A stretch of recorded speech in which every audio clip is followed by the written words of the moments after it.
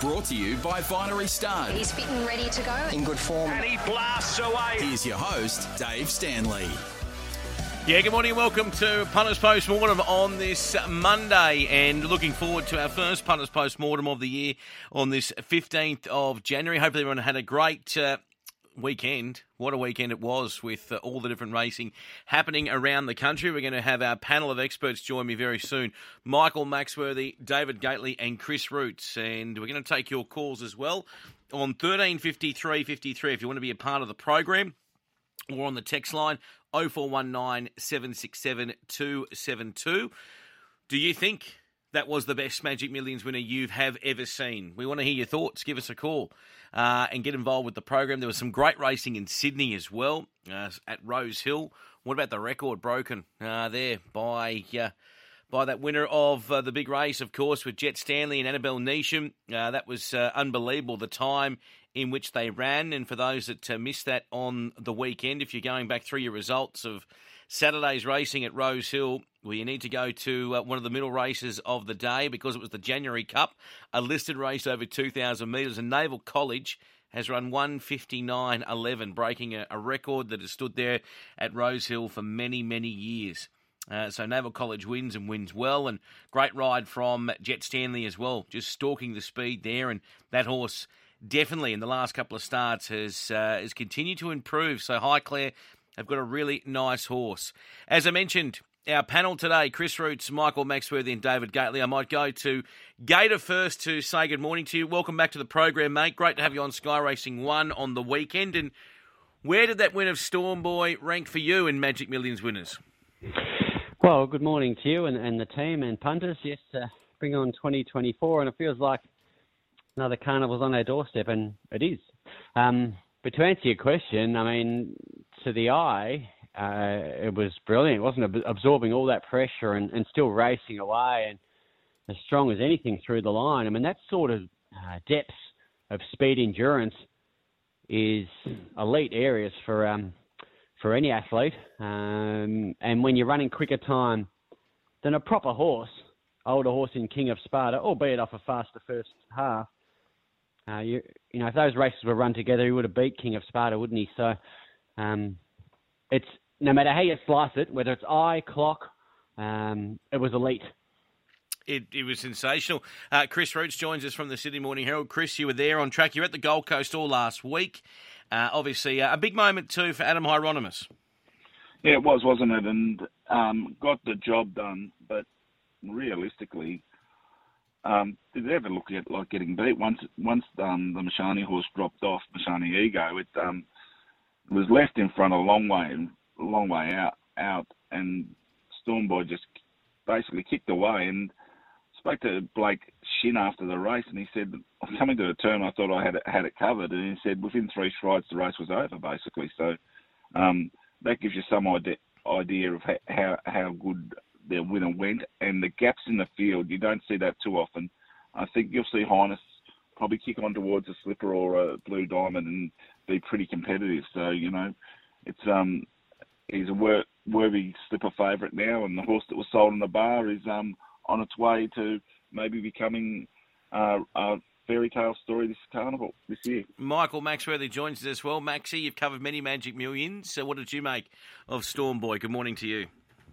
Yeah, well, he was the $2 favourite, so he was clearly the horse that had the right form with those 2 dominant wins, doing it at both ends, in particular the BJ McLaughlin, where he didn't get the best of starts when he struck the petition out of the gate. And he didn't begin that well on Saturday as well, but he is a big strapping colt. But once he gets into stride, you can see him looming up, doing a bit of work there and then putting them away fairly quickly. The punters got it right, Dave. The top 5 home with the top 5 in the market. There was a fairly lengthy tail to it after those top 5 horses, but making comparisons, probably the horse that goes closest is in more recent times, 2016, I think, in Capitalist, who started the hot favourite. He might have been $1.40 or $1.50, but he absolutely blitzed them as well and then went on to win the Golden Slipper. So, yes, he was certainly the talk of the town, Storm Boy, on Saturday.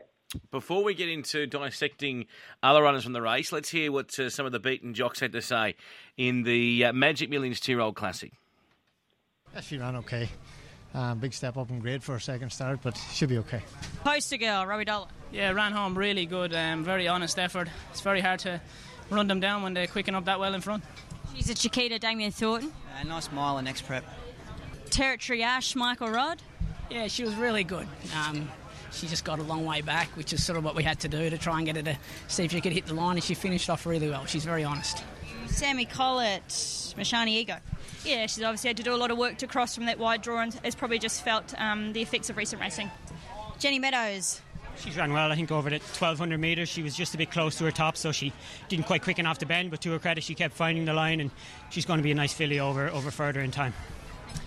Jake Bayless, Mashani Express. Yeah, she's done all right. She's had a massive preparation. She's had like 6 or 7 runs and 4 trials, so she's been up a long time for a 2-year-old filly for the first preparation, so she deserves a nice little break now, and yeah, she didn't disgrace herself. Ben and Ara, John Allen. Yeah, look, a little disappointing. Just always chasing. We were never comfortable, and it just may have come to the end of his prep. Finest, Tommy Berry.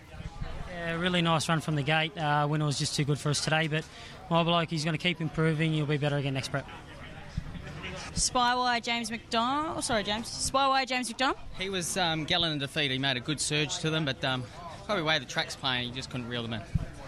Blake Shin, Wolfgang. Look, I think the horse might pull up with a little issue. He travelled good for the first part and put an awkward stride at 500, and our race was over from then. Arabian Summer, Harry Coffey. It was a good run. She tried very hard. A bit stiff not to get third. We just got shunted out of the way at the top of the straight. She's only small, but she tried hard and did a good job. Jason Collett, Ernest Cube. Yeah, Manners probably cost her running third. Got that hit up early over racing, but still there at the finish. Mashani Aloha, Ben Thompson. Yeah, brilliant run. She's held on or stuck on to run 7th, went great in a field that looked to, obviously only time will tell, but it seemed to ooze quality. So she's a nice filly going forward. They were the beaten jocks from the Magic Millions 2-year-old Classic. Now, a couple of texts here, Gator, in relation to, I mentioned this to the Big Sports Breakfast team. Obviously, Dominic Byrne put out a bit of a tweet yesterday, and it was in relation to Storm Boy, saying that Storm Boy destined to be champion 2-year-old this season if he maintains yesterday's performance. The IWS computer rates him the highest Magic Millions 2-year-old winner ever, topping Dance Hero. And then, obviously, we've had a few people texting this morning saying, well, is there any query to that because of the new track surface there at the Gold Coast? And I just sort of wanted a comment from you on that. Do you look at that when you're looking at your data or different data compared to now that there's a new track surface there, or is it all the same? No, it's not all the same. I think that's the thing with our sport, isn't it? 2 parts. 1, there are so many variables to our great game. And 2, there are many, many different ways to come to a result.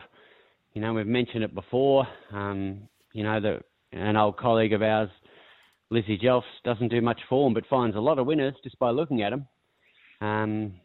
Others don't necessarily look at the data and trust their eye, and then there's the data. The probably a combination of all of those is probably the right way to go. But to answer your question, I think at a new track, it's significant. So it is difficult. I think. Look, I don't think there's any more respected ratings people than Dominic Byrne and Mark Reid, who I happened to work with for a week, and those sort of guys. But for me, I think what's more relevant when you have a new track and this sort of setup is relative times on the day, because that's a better parallel, in my very, very humble opinion. So I'm looking not necessarily to Dance Hero, I'm looking at King of Sparta. Either way, it's elite. So, I think one of us, we both took a different route but came to the same destination. Yeah, and of course, King of Sparta, I know that there's a few Magic Millions wins in there, but we're talking about a horse that's had 27 starts, 7 wins, and $3.2 million in prize money. So it is an interesting point, and I guess time will tell, but he's going to get the best chance, and fingers crossed we get to see him right through at the autumn at his top. Storm Boy. Let's get to some callers here and get involved with the program. 135353. David's on the line. He wants to talk about Storm Boy. Good morning, David.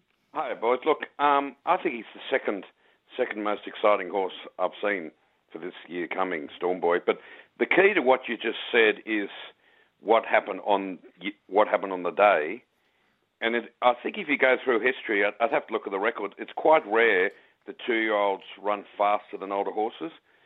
But the other key is that Stormboy carried 57, obviously, because they all did in the Magic Million. So did King of Sparta. If they were not a 2-year-old would never race an older horse, but if they were meeting sort of at weight for age, it would be carrying like 49. You know, so it was probably carrying, compared to King of Sparta, it's probably carrying 8 kilos more than it should if you're comparing the time, which makes it even better. But I think it's all in the time. But, I mean, the impressive thing about the horse, it's actually more bred, you'd think, to win an AJC Derby. He does have some really interesting breeding, Maxie, when you look at him. And, I mean, Justify is it a very interesting sire. Thanks for your call, David, because when he arrived here, and I think it's like anything, obviously we tend to, as Australians, probably want to breed to, you know, your I'm Invincibles, your Schnitzels, and look to that path. And he was a new season sire, and there was a lot of money invested by Coolmore to get him to Australia. But he's now obviously got a top-level youngster over there in Europe, in City of Troy. He's got some very smart youngsters in America, naturally, and now this bloke down here. So, Dad doing good things. Yeah, well, the Triple Crown winner out over longer distances there in America from a Fastnet Rock mare, Pelican. So it's got a wonderful pedigree. And when you look back at it now, that $460,000 they paid for him is a bit of a bargain. Big colt, lovely big horse, and you would think, right, now who knows what he could extend to. You know, as a 3-year-old, he could go around in a Cox Plate, who knows, but I think sort of looking at him and looking at that pedigree, 1600 is perfect. And with his high cruising speed and his toughness, yeah, perhaps the best is yet to come over something a little bit further. That time of 1:08, Dave, as you say, you guys absolutely spot on. Time's relevant on the day, and he did go slightly faster than King of Sparta. I'm not sure whether they, you know, the ratings people just put that time in, because that time would have blown up the computer, the 1:08.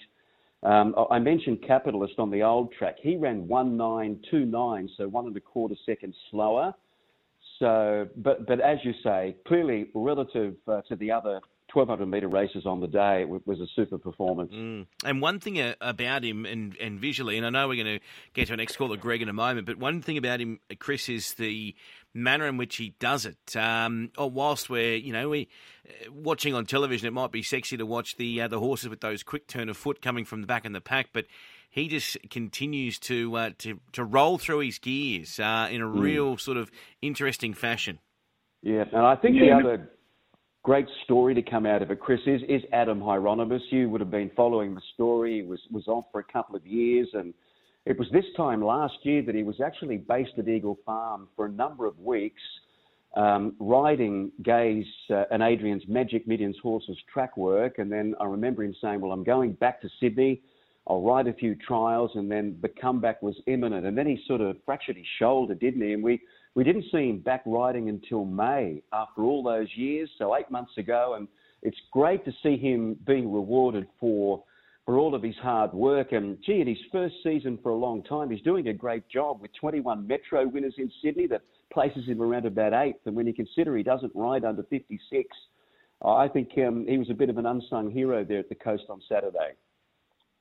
Oh, he's an invaluable asset for the Waterhouse Bott stable. He had a lot to do with winning the Flight Stakes earlier in the year with Tropical Squall. He basically said to Gay, you should take this to the mile and you'll be winning a Group 1, and that happened. And he's got a lot. He's become one of those jockeys that they listen to now. And you know, they've got Timmy Clark and Adam there. Timmy can ride a bit lighter.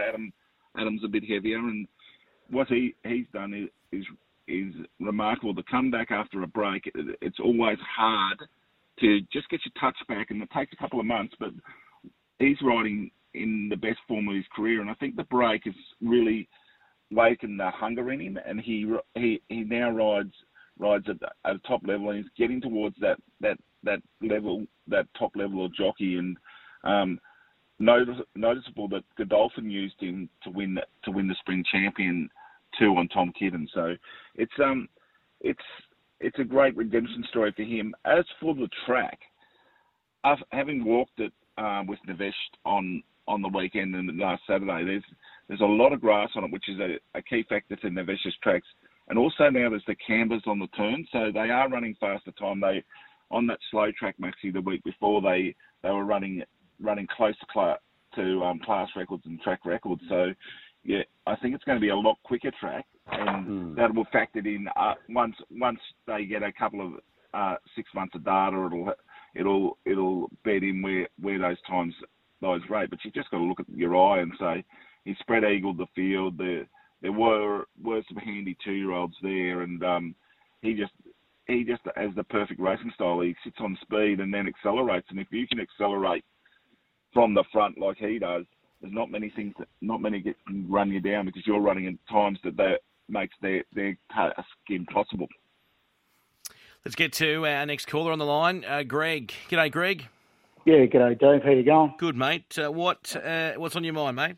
Look, I'd just like to get an opinion from the panel about some recent changes to the printed form guide in the Daily Telegraph. So just with form for short form for meetings like the Gold Coast and Melbourne. If you look at a horse, say, in the Magic Millions in race 8, Stormboy, it's won its last 2 races. But it says it doesn't list the horse that comes second, so it goes 2.5 length win of 5, then Stormboy. 2.5 length win of 6, Stormboy. The form guide used to list the horse that came second. So that always gave you an idea if a horse had beat a good horse previously. And that change has come about in the last month. I was just wondering if there's any reason why that happened. I don't think there's any particular reason. Obviously, it's a different paper to the one that Chris works at, with you working for Nine, and we're talking about news. Chris, you would know in print media that it's getting smaller. Yeah, I'm not quite sure. I haven't seen this change. I'll have a look now that it's been brought to our attention. Like, we get all our pages from Page Masters, and there's the forms provided to us. I'd say that'd be the same for the Telegraph. So you sort of just got to have a look at it. And I think everyone will be looking at that, because that's probably, you don't really want to, as you say, you want to know who ran second, and in races, particularly in that short form, if it's just that plotted form, not the full form. Yeah, it's just happened over the last month, so I just found it a bit strange. Okay, we'll keep an eye on it. We'll keep an eye on it, Greg, because all right, thanks for that. No dramas, mate. Because that is something that you do notice when I go to various tabs and venues across New South Wales, that whilst we are all on our phones and everybody's on their phone, well, not everybody, but a lot of people are on their phone, either doing form, texting, betting, or they could be at the EBT. But you do see the papers still floating around. So it is something that I hope continues forever. But obviously, too, that world is changing in print media. Let's talk about the 3-year-old classic boys, because we did touch on, obviously, Stormboy, and I wanted to get your opinion on King of Sparta. Not on King of Sparta, sorry, on Abounding, who, for Robert Heathcote and Martin Harley, I might come to you here, Maxie, because Martin obviously was quite crook, had that bad fall. He's worked his way back, and Robert Heathcote has a very, very good winner after, of course, we had this delayed start.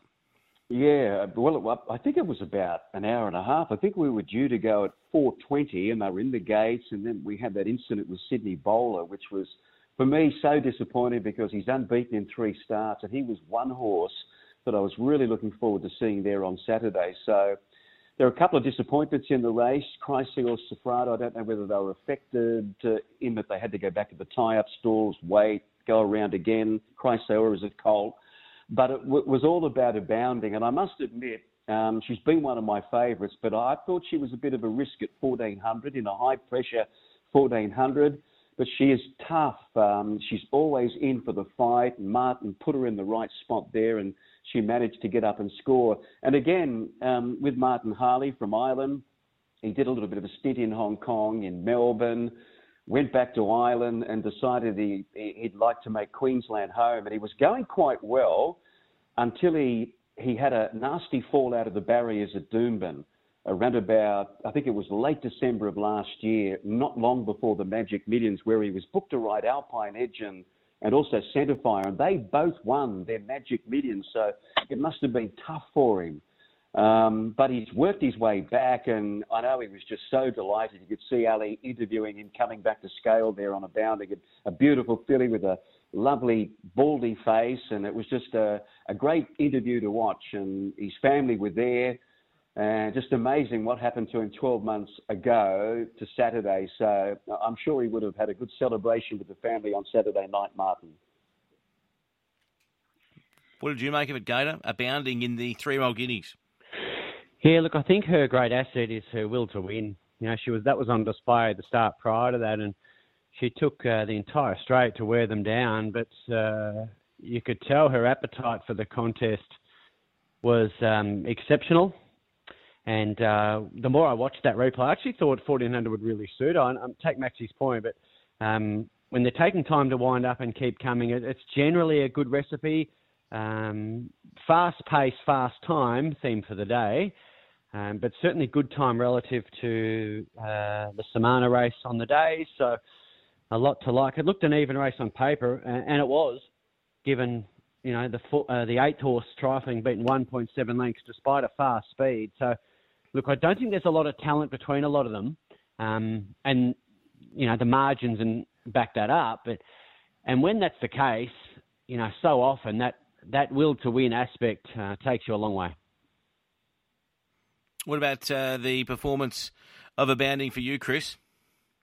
Yeah, it was a good win, sort of overshadowed a bit by the drama behind the barriers. There was all sorts of things going on there.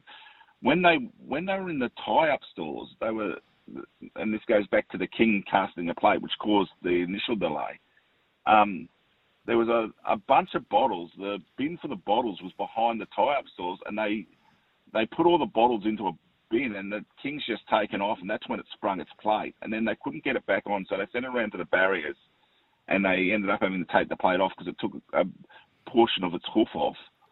Then you had Sydney Bowler in the barriers, and we all saw what happened there. It was just in such an awkward position. They had to take the barriers apart and sedate him to get him out. And fortunately, he's okay. And then Abounding comes out, and after all the drama, and Gator can probably talk about this being an athlete better than most. If you've got a time when you're going to run, and then you have it put back by a significant amount of time, the nervous energy probably played a factor in some of the poor performances. But she was really good, and she Martin Harley, Rob Heathcote said after the race, look, Martin said a month ago, we don't need to run again after the Gold Edition. So Rob trusted him. He said he's not only a jockey, he's a horseman. He said we just needed to, so we just gave her a week off and then brought her back into the stable. And, she raced that little bit fresh and she got the job done. So well done to the team there. And now off to the All-Star Mile with the invite you get in Queensland. Just on the couple of texts here on the text line, you can get involved 0419 767 272. We saw a story pop up last week at Magic Millions in relation to Channel 7, and they had a bit of an idea about AirPods or some form of technology behind the gates, not during a race, but just behind the gates, where I'm tipping that Bruce or Haim or someone could throw to a particular jockey, and that jockey would answer questions based on, I guess, how the horse is feeling, thoughts, going to the gates and whatnot. That plan was scrapped. Based on what we saw with the Guineas, how do the three of you feel about technology like that being brought into our sport? I might go back to you, Chris, first. Yeah, it's an interesting one, mainly because Channel 7 tried to do this on one of the biggest days of racing for owners more than anything. Like if you think you've got a horse running in a $3 million race, there's all sorts of pressures going on around it. Now, if this is going to work, and it has worked in European golf and on the PGA Tour as such, they trialled it in round 1 and 2. So they didn't go out and say, we're going to do it Magic Millions Day and start it straight away. So do it on a Saturday in Sydney or Saturday in Melbourne. Trial it, get the technology, get the jockeys used to the technology. And once the people are comfortable with the technology and comfortable that it's not going to affect performance, then you can go to the bigger days. I know we all want to have whiz-bang things and we want to be more interactive, and we've seen that in football. We've seen interviews with players as they come off at half-time and things like that. They're coming off at half-time, they're going for a break. Here they should be focused on riding the best possible race and how they're going to get them out of the barriers. I don't think it would have caused the drama. The dramas around the guineas was caused by the horses and things like that, and there probably wouldn't have been time to put earpods in and things like that then. And my understanding is they had trouble with the women technology on Saturday. That's why they called it off. But I think they've got to have buy-in from everyone in racing. So I think they've got to get it let people know what's going on. They didn't do that very well this time around, but I can see a place for it because, you know, it's great to hear from Rory McIlroy walking down the fairway for an earpod in while he's walking down, like at that point. But it's just got to be trialled at a lower level before you start doing it on a $3 million race, because the first time something goes wrong, they're going to point the finger at you, and if it goes wrong in a $3 million race, it magnifies the problem. So I would hope we'd see it in Sydney in the next couple of weeks maybe, and see how it goes, or Melbourne, and then from there we can find out whether everyone's comfortable with it. What about yourself, Gator? Is it of any interest to you? Oh, for sure. I think there's always room for initiative, new ideas, and certainly at least discussion over it. I mean, it came out on social and people just savaged it. It's like, at least listen to it. One bloke, I don't know who it was, don't follow him, but came out and said, I haven't read the article, but here's my opinion on it. I mean, come on. At least be an adult and have a discussion. You can listen to other people's opinion. And look, if we're trying to innovate the sport, I think we need to be open to new ideas. But that's what people do. I mean, at the local park here, they wanted to put lights up so kids could play sport. The locals complained. I mean, just, you know, we don't need, our problems in this country are pretty elite.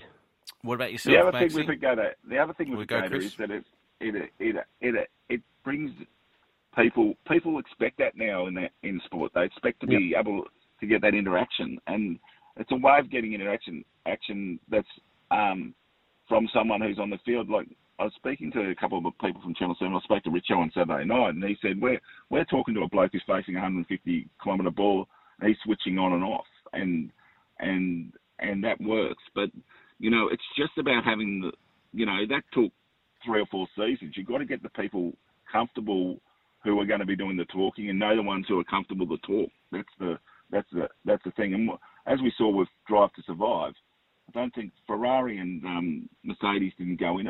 Mercedes and Red Bull didn't go in the first year. In the second year, they were the first thing you saw on the series. So, you know, as soon as you get one or two people show it works, and they get a bit of credence out of it, it'll take off. But let's just trial it at a lower level first. Maxie, a comment from you? Yeah, I think in an ideal world, it's the best thing ever. But we're not dealing with sportsmen. We're dealing with, jockeys, but they're riding these pumped-up racehorses, for $1 million races. Is there a risk factor? If you're an owner or a trainer, do you want your jockey 30 seconds before start sort of having a chat with someone? As I said, there's certainly, I'm a little bit like Chris. Let's just trial it on a lower level and see how it works. If it does work, great. But I'm always a little bit concerned about these jockeys riding these, 500-kilo animals and how, they're going to react to it. Okay, very interesting. I must admit, boys, I sort of come and go from the idea. A part of me thinks, yep, it'd be great if I was sitting at home, and how good we could cross behind the gates and talk to J-Mac. But a part of me also feels, in that time of leaving the gate to the barrier, what are we talking? I mean, obviously you get some places that go late and are delayed, but we're not talking a huge amount of time. And at the moment, we've already got a schedule. I mean, I know we're talking about Channel 7, but if this was to be trialled on Sky and incorporated into coverage as well, there's only a limited amount of time, really, with all the other information that needs to be put out there. So I know that J-Mac came out on Melbourne radio last week and said he had other things on his mind and didn't really want to be talking to people, but then you've got people like Craig Williams, who was a supporter of the concept. I think you've hit the nail on the head, Chris, in relation to trialling it at a lower tier meeting and working the way through. I also, too, I understand the technology chat, Chris, in relation to our sport, but are we relying on technology too much? And what I mean by that is we have a great sport and we've got people watching our game. I watched the 7 telecast on the weekend because I couldn't get near the Sky coverage, so had to, was watching 7. They actually, unfortunately, had to leave their coverage early because of news commitments and because there was a delay at the Gold Coast.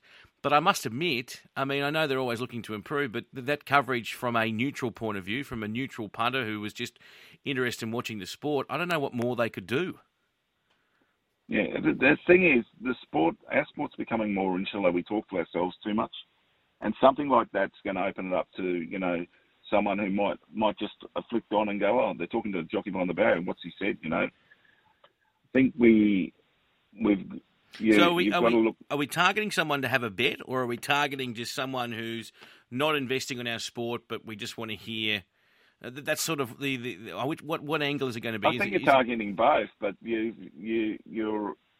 got to broaden the audience, and that's what free-to-air TV does. Like if you let's face it, you're not going to be watching Sky Channel unless you're completely engaged in the sport. Where on Channel 7 on a day like Magic Millions Day, people turn on to watch the race and things like that, and they get a taste for the sport. And it's a drop point for the sport. So it's a touch point for the sport. So if you can get out of that, convert 3 or 4 people into watching the next Saturday and the following Saturday, that's what the challenge for the sport is. Like, I was on the Magic Millions on the weekend during the week, and when I first started going there, we didn't have any industry publications. Now we have 3 daily industry publications that talk to the industry and things like that. We're getting to a point where we're going away from having the wider community, and people who bet, they talk to people who bet mainly. But if you go out for dinner, there's often in the group there won't be that many punters. That's true. I'd love to know too if they're betting on other things or if it's just betting in general, because then that's obviously a wider conversation. Let's talk about Naval College, who was very impressive. Gator smashes the clock in the January Cup. Could not believe too when we saw that info come through from Darren Flindell on the socials that this is a record that stood for many, many years. 1:59.11 for 2,000 metres at Rose Hill. Yeah, look, phenomenal, wasn't it? And I know it was a fast day, sure, but the reality is that fast times, don't lie. I'm yet to see a human who runs fast time and not be fast.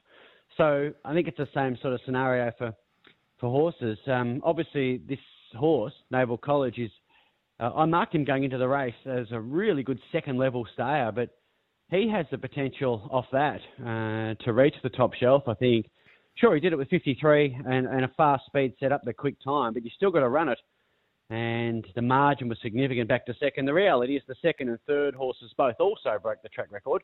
And then they put a gap on the 4th horse, which was Luncey's, who is no slouch, and gives you a good guide onto where this horse could get to. What about yourself, Maxie, watching from afar? Did you catch Naval College?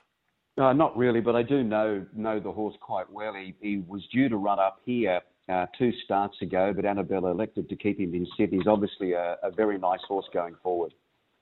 And Chris, a comment on Naval College? His racing pattern's going to help him a lot, isn't it? He just jumps out, puts himself on speed, and then can accelerate off a good speed. Baby Ryder just went out so hard in that race and just dragged them along and broke them up a long way from home. On the fact that he had 53, well, that's what happens when you're coming through your grades. You get these opportunities with lightweight. So got into the race, did the job, very well supported by punters, and we'll see where he goes from here. I'd say he's looking towards the autumn now. Whether Annabelle gives him a little break and sort of has to come back a little bit to get the timing right for autumn, that'll be the interesting things. But he looks like he'll stretch longer, and the Sydney Cup might be where you go. And I'd say get pretty short in that market because he's still got to get in the race. He's still got to win a couple more races. I think the January Cup would probably have you at the bottom of the weight. So, you know, you still got to consider where you're going to be and how you're going to get in there. And you have to win a couple of races probably to get into a Sydney Cup. But, geez, if you can do that over 2 miles, it'll be pretty hard to beat. What about the performance, gents, of Derry Grove in the syndicate race there at the Gold Coast? Matt Dunn training there in Mawullumbar. Of course, things didn't go to plan for this horse in the Kosciuszko. Nash, a really interesting one because I know Brodie Loy's been doing a lot of work with this horse. He trialled the horse back on the 27th of December, but he could have stayed in Sydney, Nash, and had some good success probably at that Rose Hill meeting, but he went to the Gold Coast for 2 rides. He rode this horse and also the horse of Chris Lee's later in the day, and you get the feeling after the race that this is the reason why he was on the Gold Coast, Maxie. Yeah, I think the 1100 was perfect for him. From memory, he might have won his first race at Warwick Farm on a very heavy track. He has had an interrupted career, but one day at Randwick there, when was that? That was in a Class 2 highway. He looked like an open company horse, so he's had the good spell, returned, and they got the money with Nash up. Gator, I know you were cheering for the other fella. I thought he was going to get the cash. Hill of Abadi, he was railing up, and I think the key to Hill of Abadi, Gator, is the short trips and keeping him fresh out. He just missed out. The other horse just got him right on the line. Yeah, that's it. I think that's the right recipe for this horse. You're right. And add to that, I mean, he was given an absolutely perfect ride and every possible chance. You just don't get too many opportunities, do you, at $26 in? But touched off right on the line. The winner's pretty handy. And look what they did to the third horse. It was 3 lengths to Golden Boom and 3.5 or 4 lengths nearly to Prince of Boom, who are, you know, they're group horses. So, look, a lot to like around the Quinella going forward when the setup's right. Yep. Chris? Yeah, Matt Dunn had a double there, and both have had 5 wins now, so they sit on the precipice of getting into a country championships. But I think that's where they could go to Lismore. Like, both really good winners, and Nash just got the timing exactly right, and he was. They've always had a rap on this horse, and now they've finally got the result. And you know, they're going to have to pick and choose carefully, but I think he'll go on and win maybe a black type race or 2. All right, we're going to take a quick break at 9:46. You can give us a call on 1353 if you want to be a part of the show. On Sky Sports Radio, the Traffic Report.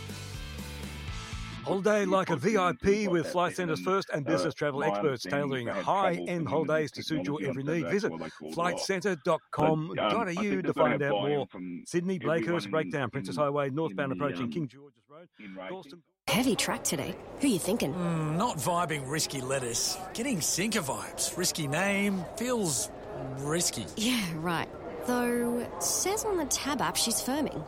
Ah. Don't just vibe it. Get expert tips and Sky Racing analysis in Tab's new race feed. Yeah, actually, I'm getting swimmer vibes. Going with her. Of course you are. Tab. We're on. Chances are you're about to lose. For free and confidential support, visit gamblinghelponline.org.au. Introducing the 2023 World Performance Car of the Year.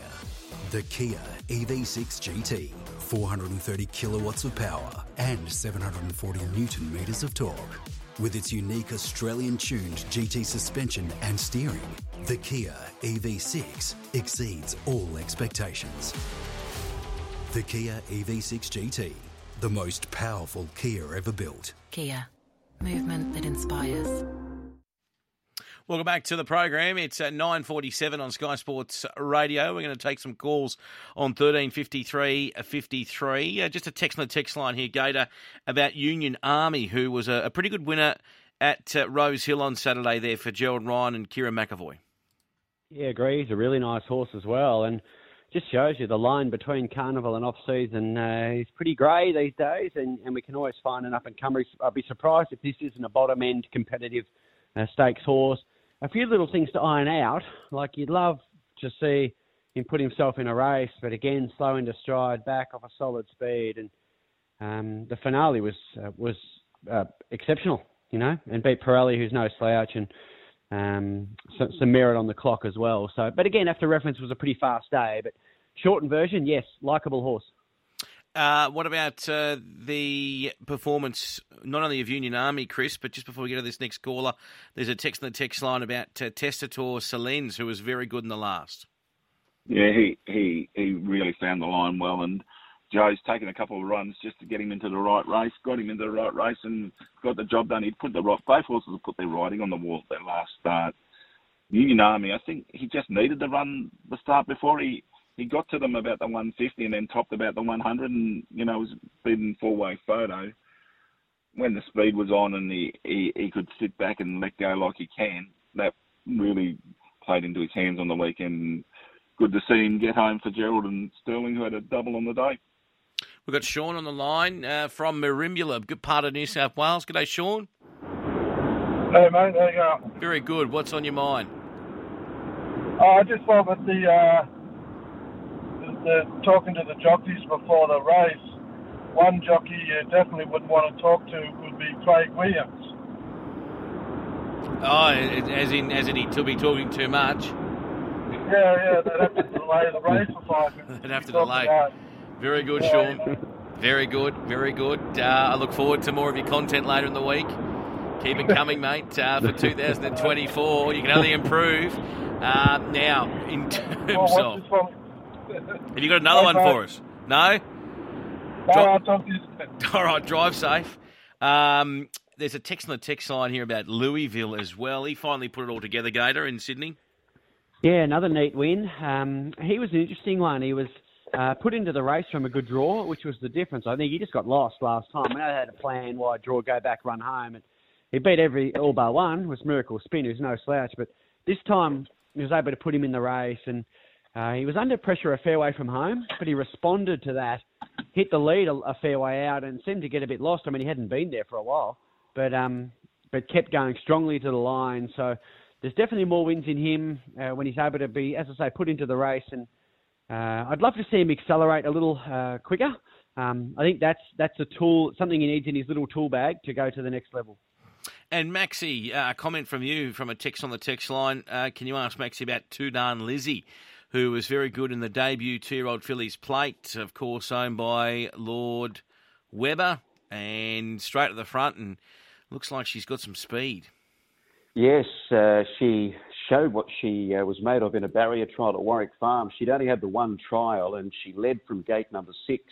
Tim Clark gave her a bit of a squeeze, and there was a fair bit under the bonnet. So it was no surprise to see her get the money at her first start, although if you're on her at the short price, she was under a lot of pressure. Ma Eustace, first start of Frobel's Star, applied pressure to her.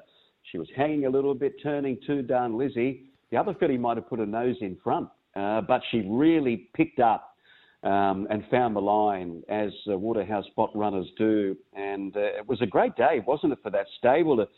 They're having a wonderful year. I know a long way behind Chris Waller at the moment, but Waterhouse spot have only had half the runners, and strike rate looks pretty good. So they had 3 winners there on Saturday, and that was the first of them. Tudan Lizzie, she looks a very talented filly in the making by a horse that was very popular at the sales in Tudan Hot. What about our next callers? We'll go to Robert from Balcombe Hills. G'day, Robert. Yeah, g'day, fellas. I just wanted to, I'm not sure if you had mentioned, but Waterhouse spot still got a nice one back in the stables there, Shangri-La Express too. They certainly do, don't they, Gator? Yeah, absolutely. We see what that 2-year-old can do into a second campaign. Obviously, there'd be some natural improvement furnishing with any young athlete, right? So that's going to be the making or breaking of that horse. But we know they can improve significantly prep to prep this age demographic. What about your thoughts on Shangri-La Express, Chris? Just a comment.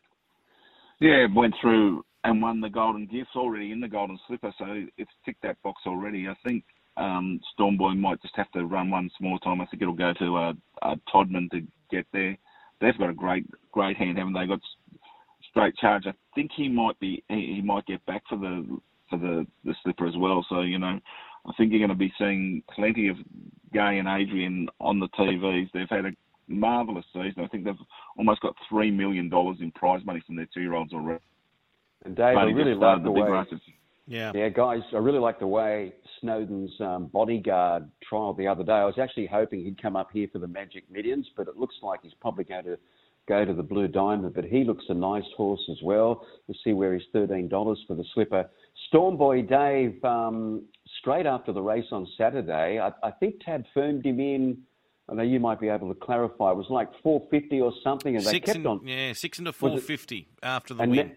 Now 350 today, so he's firmed up even further, and the race, of course, is still 3 months away, 23rd of March. So, yeah, people are all over him at this point. They want to be a part of it, don't they? Mark's on the line. G'day, Mark. Morning, Dave. Good morning, boys. I've got a question for Gator. Did you happen to watch the second race at Murray Bridge on the weekend? A horse called In My Room, a Spirit of Boom colt. No, I didn't see the race. I'll get back into the Adelaide form this week. So short answer is no, but I'll certainly have a look, yeah. Okay, well, obviously the Jollies are trained it. Was meant to go to Hong Kong, but failed the medical or the veterinary inspection to go over there from Price and Chapman barn, and they won by 6 lengths and run similar time to the Open Handicap race 3. Yeah, and I just thought first start in the race, 6 lengths outside the leader, and just left them to be impressed. As Maxie likes foreign X-Factor horses, I think Maxie, have a look at this horse. It's certainly got X-Factor, mate. Righto, okay. As soon as we get off here, I'll be having a look. By Spirit of Boom. Mate. By Spirit of Boom, that one. So, yeah, and those Price Bloodstocks. So that was Murray Bridge on the weekend. Race 2. What they run? 58.40 for 1,000. Last 633.83. Righto. We'll keep an eye on In My Room there. A couple of texts as well here late on the text line. Lead Me On. What did we make of Lead Me On and the debut 2-year-old Maxi? For the Colts and Geldings. Just disappointed when the draw came out. He drew the absolute outside gate there over the 1,000 metres. But he did trial particularly well. He's by Brutal, a gelding by Brutal. And at the coast back in late December, he beat Heavenly Impact, who ran second in that particular heat and ran second to him on Saturday in that 2-year-old race. But, yeah, I was just a little concerned about where he'd get to, but he rode him positively, Michael Rod, got him up there nice and handy, although still very green. You can see him wobbling about in the straight, a little like his trial win. So I think there's still a fair bit to come from him. So Chris Anderson was delighted that he's got a nice 2-year-old going forward. And he had a winner, an ex-Randwick horse that won on the first day, that first race called Deniliquin. So Chris didn't have too many runners there during the carnival at the coast, but he got a couple of winners and a nice horse going forward in Lead Me On. Good stuff. Chris, just a comment before we wrap it up on, there's a bit of a news coming out of Victoria, I see, with the cash betting. Is this? Yeah, the tab's not going to take cash betting. I think it's what's happened is that I quickly scanned the story last night, so I'm not completely over it. But what happened was someone was putting in loads of cash. So if there's so you can't just go in and put sums into the EPTs. Like you'll need to put them through a machine and have some human interaction. I think the main thing to come from it. It's, you know, we always have these problems. We hear about the ones in racing all the time. We don't hear about the ones that might be going through other forms of gambling in pubs and clubs. Yeah, I'm just reading an article here from the Financial Review. Tabcorp will be forced to stop accepting cash bets at its Victorian terminals unless they are moved within 5 metres of a bar after the state regulator found the company had not prevented minors using them to gamble. So there's a couple of texts on the text line about this. So the Victorian Gaming and Casino Control Commission said on Sunday that from this month, Tabcorp customers who wanted to place a bet through those terminals would need to go to the bar, prove they were older than 18 and be given a voucher. Okay. So they're not banning cash betting. They're just saying you have to go to the bar to prove you're 18. So obviously that would be under certain. So I would think what would be happening is. So if you walk in with the Zimmer frame, they're not going to ask for your ID. Fair dinkum. So I think what it is you can just feed money into a machine. If no one's got any eyes on you, it doesn't matter. You could be any age, could you? Like if you that's just common sense. I think when we were kids, we all sort of used to go up and get someone to have a bet for us at a tab, didn't you? I think that's just all common sense to move them into sight. I mean, you can't have any form of in these days. You can't have any form of unaccounted for betting activity.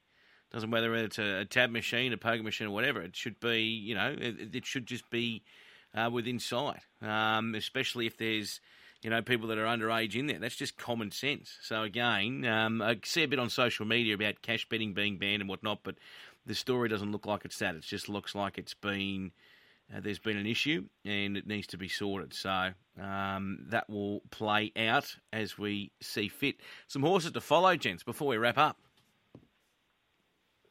What are we backing? Don't all jump in. Was it that bad of a weekend? Gator, what are we backing?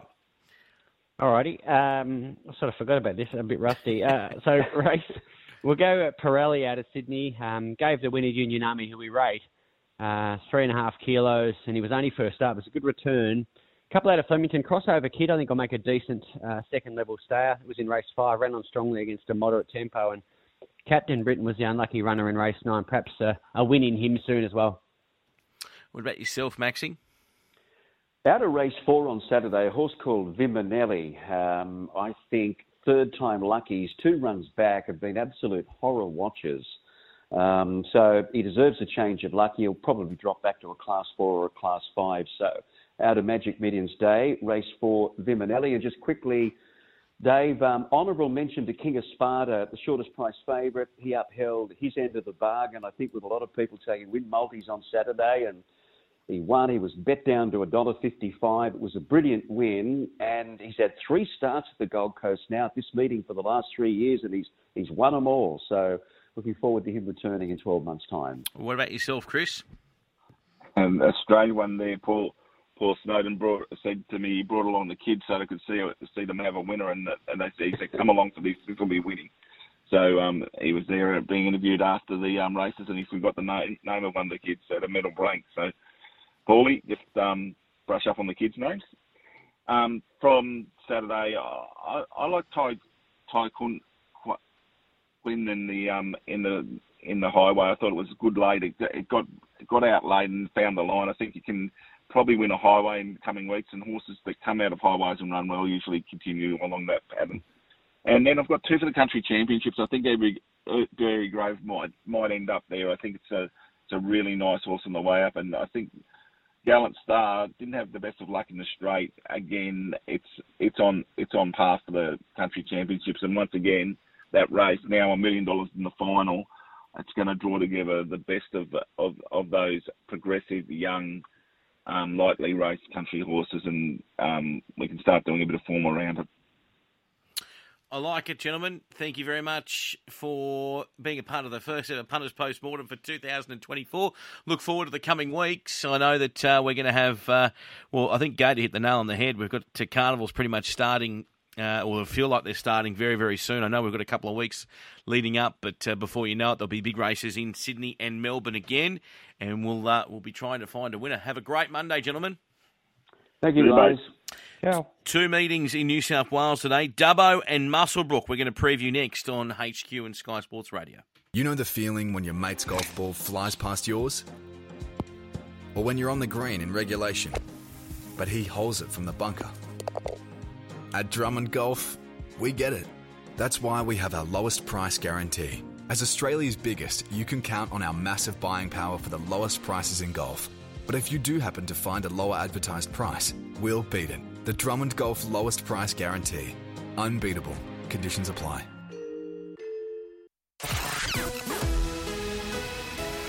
The very best of US racing 7 days a week. Gun runners on top of the world. He wins the Breeders' Cup Classic. Live and exclusive across the Sky Racing Network.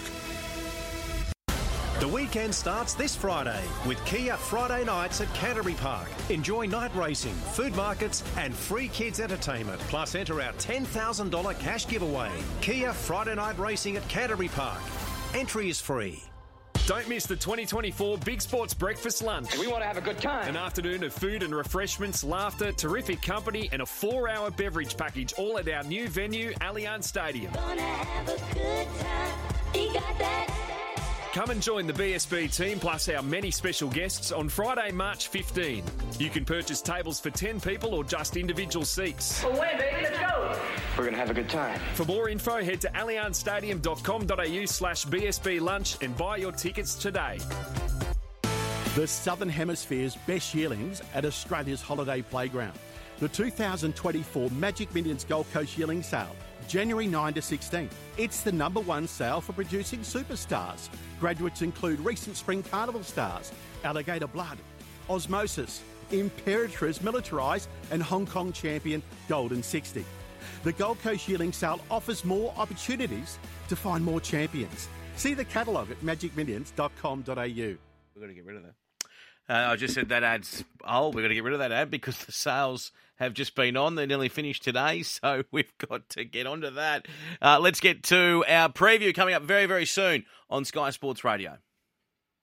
Need a forklift? Don't just get a forklift, get a Toyota forklift. Toyota is the world's #1 forklift brand with a great range of pallet jacks, walkie stackers and reach forklifts right up to their leading Toyota counterbalance forklifts. Legendary reliability and safety with cleaner, greener electric options. Toyota can tailor the right forklift solution for you. It's all part of the Toyota Forklift Advantage. For more, visit toyotamaterialhandling.com.au. Get a Toyota forklift. On Sky Sports Radio, you're listening to Racing HQ. Racing HQ. And now, a complete analysis of the form for today's major New South Wales race meetings. Right, let's get to our meeting today at Dubbo. Firstly, and Ben Walker is joining us on the line. Good morning, Ben. Hey, Dave. How are you, mate? Very good, mate. How's Dubbo this morning? Oh, where would you rather be? Beautiful. Heading for a top of about 30 degrees today. Has been a little bit warm the last few days. The track was put up a soft 5 there yesterday. I had a chat to Sam Fitzgerald yesterday afternoon, and he said we'll be in that 4 or 5 range. There could be an upgrade, but I've been doing my form based on a good surface, just maybe touching the 5. Okay, perfect. The first race is over the 1100 and 220 here for Canny Prospect.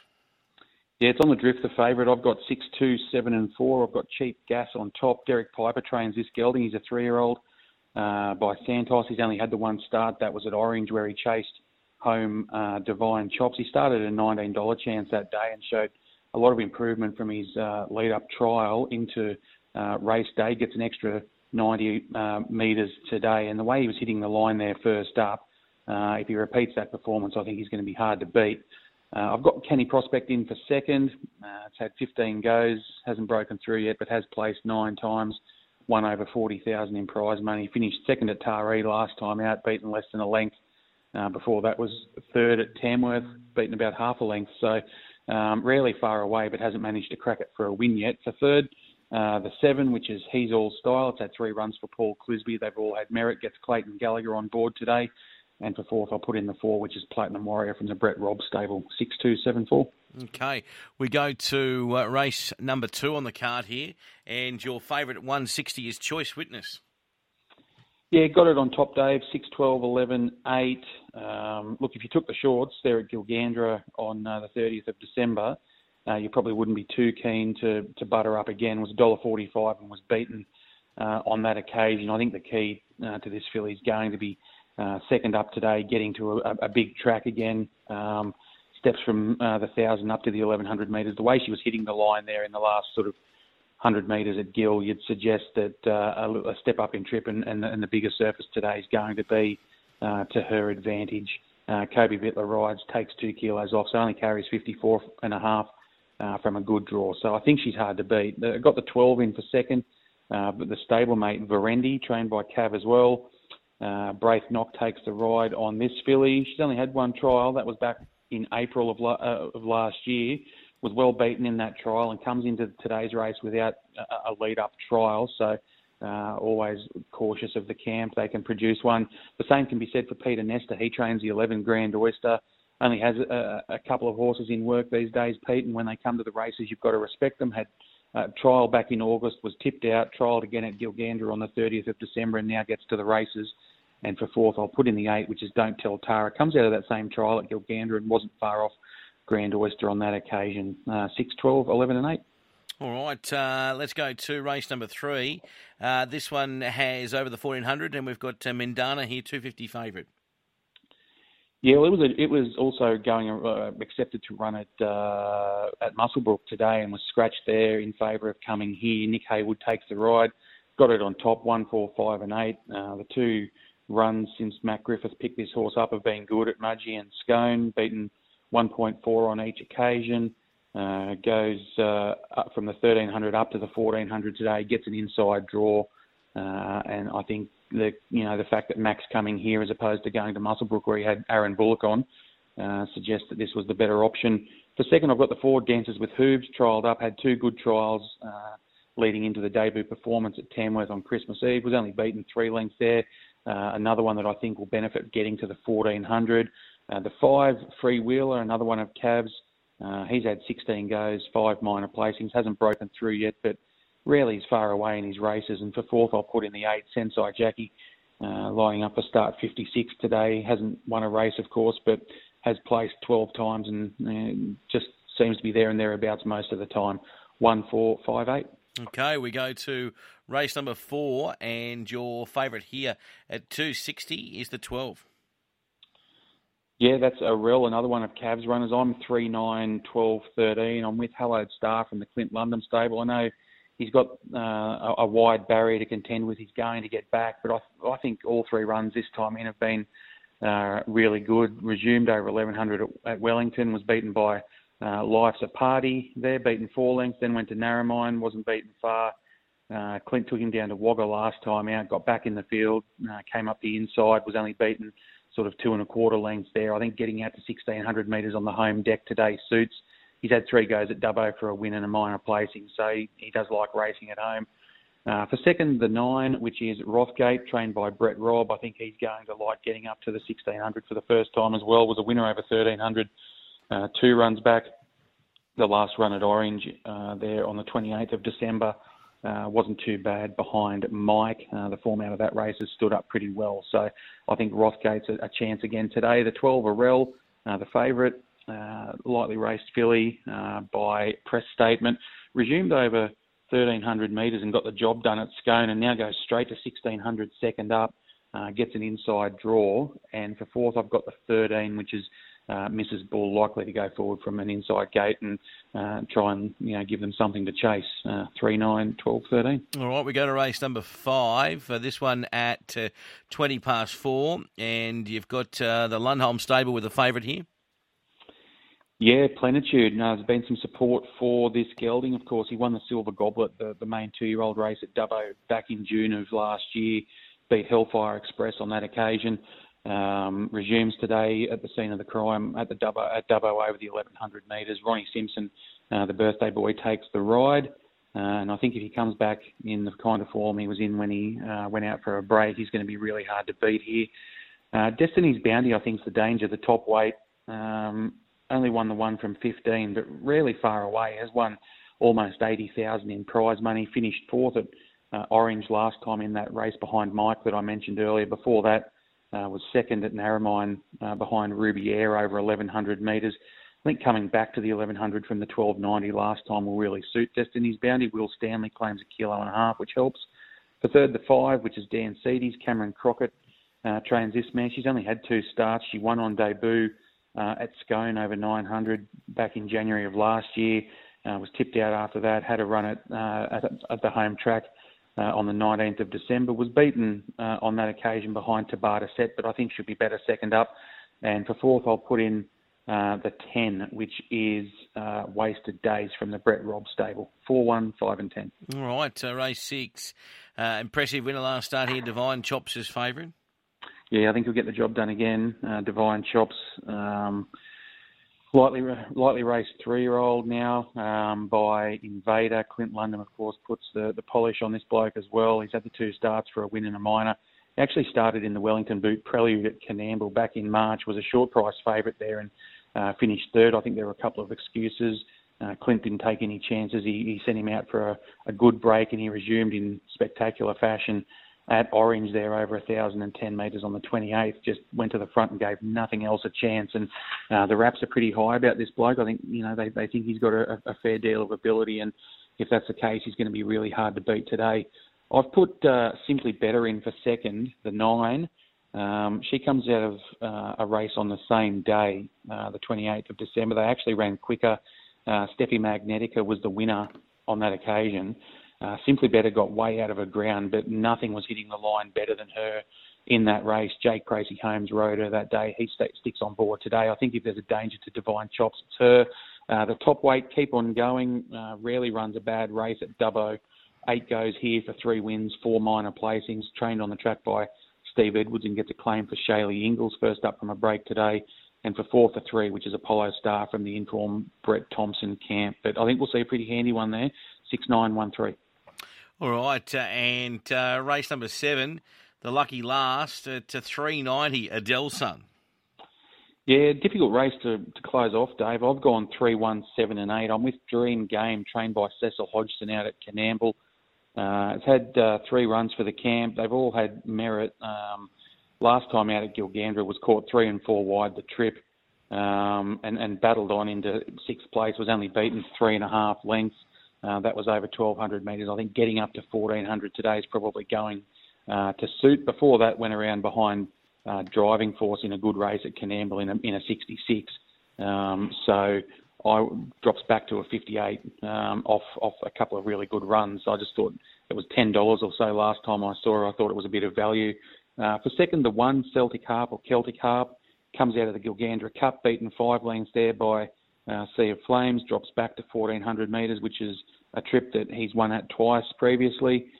Dropping grade, gets a claim for Mitch Stapleford, so gets in pretty well at the weights. For third, the 7, Pants on Fire, has a terrible draw, but Dar Lund's camp's going really well, and Pants on Fire is a very honest performer, rarely runs a bad race. And for fourth, the favourite, Adelson, on the back up for Cameron Crockett, went around 8 days ago and run well last time out there at Tamworth, so it has to be included. But went looking for a bit of value in the last, mate, 3, 1, 7 and 8. Quaddy and best, please, mate. Quaddy numbers, it's a tough one today. The first leg I've got 3, 9, 12 and 13. Second leg I've gone wider, 4, 1, 5, 10 and 9. In the third I've shortened it up with Divine Chops. And I did throw Simply Better in as a bit of an insurance policy there. They were the only 2, so 6 and 9 in the third leg, 3, 1, 7 and 8 in the last leg. Best bet-wise, I thought Cheap Gas in race number 1 would be hard to beat. Divine Chops in race number 6 and Dream Game, the value in the last. Now, Ben, you know I love a stitch-up. Yeah. Mate, I had a little chuckle last night when I was scrolling through X or Twitter, and I saw a little tweet from yourself. He said, haven't watched a ball hit in the match, but looks like Novak is having a tough old time. Yeah. What's doing? How did you know he was having a tough old time if you haven't watched a ball? Oh, I had the Australian Open app. Oh, you're just watching the. I was watching the cricket and keeping an eye on the tennis on the app because I thought Novak could just walk all over old mate, so I thought I'll watch the cricket. And then I sort of just checked, and it was like, oh, geez, it's 1 set all. He's in a bit of froth and bubble here, and he got the job done in the end. But just for my entertainment today, just at some point through the day, just pop up to the members area or whatnot, the bar, and then with Mick Wallace, or who are you working with today, Mick Wallace? No, I'm a Pat today. Mickey's on holiday. Oh, well, just go up to the bar or something, and then just say, look, I haven't seen any horses in the yard, but I'm really keen on Divine Chops here. I think it'll just win. Haven't seen anything. Haven't even seen a race today, but I like it. I did like that. I had a little chuckle to myself last night when I saw that. I might just see if I can set up at home and just provide the mail from home today. 100%, mate. Enjoy Dubbo. Will do. Fantastic. So we'll have Ben Walker on the coverage today on Sky Thoroughbred Central. We are going to try and find Belinda Smith, who is on her way to Muswellbrook.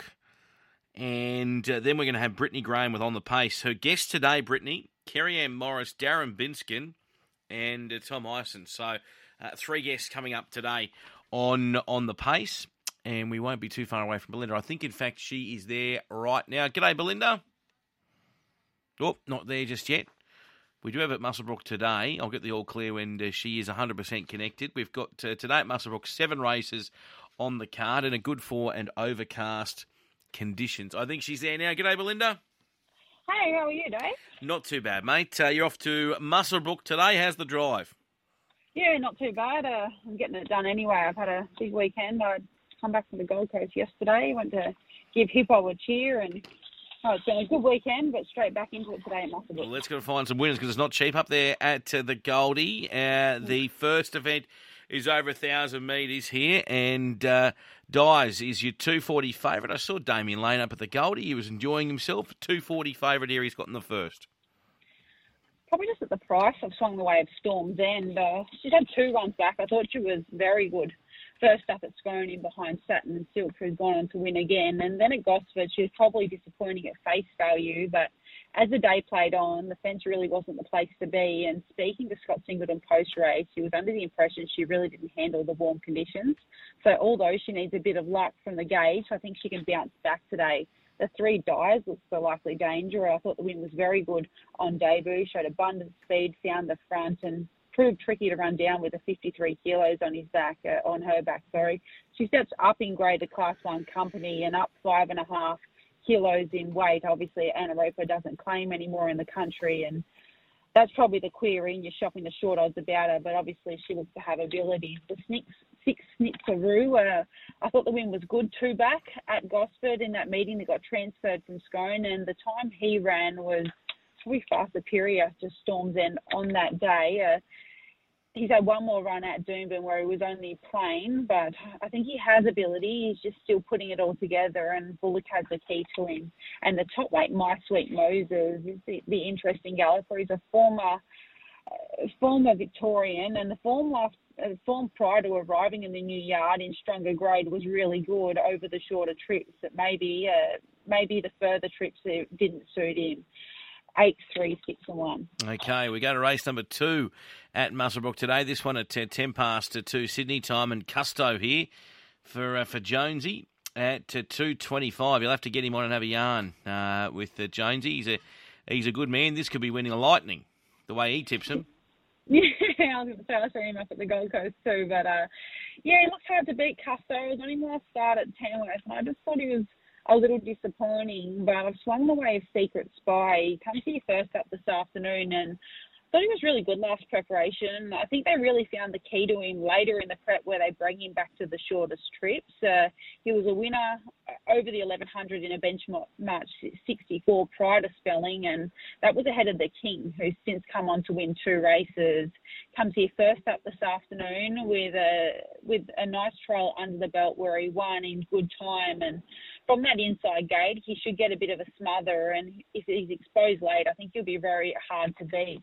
The top weight outreach to Henry has been doing a good job this prep. May have found that the 1200 last start a bridge too far, but prior to that, he'd been very good at Rosehill, beaten 2 lengths, and he won the Lightning at Tari prior to that. So from the inside, from a nice soft gate, he'll make his life right up on top of the speed, and probably the only negative is the big weight. The 3 Custo, I think he's the horse with the most upside. He just didn't take the home bend very well at Tamworth last start, and we've since seen a little bit of the form out of the race not really stand up, so that's the query. And I would have liked to see the track in the soft range for him, but no doubt he has ability. And the 4 Gidgee guy comes out of the same race as Custo last start.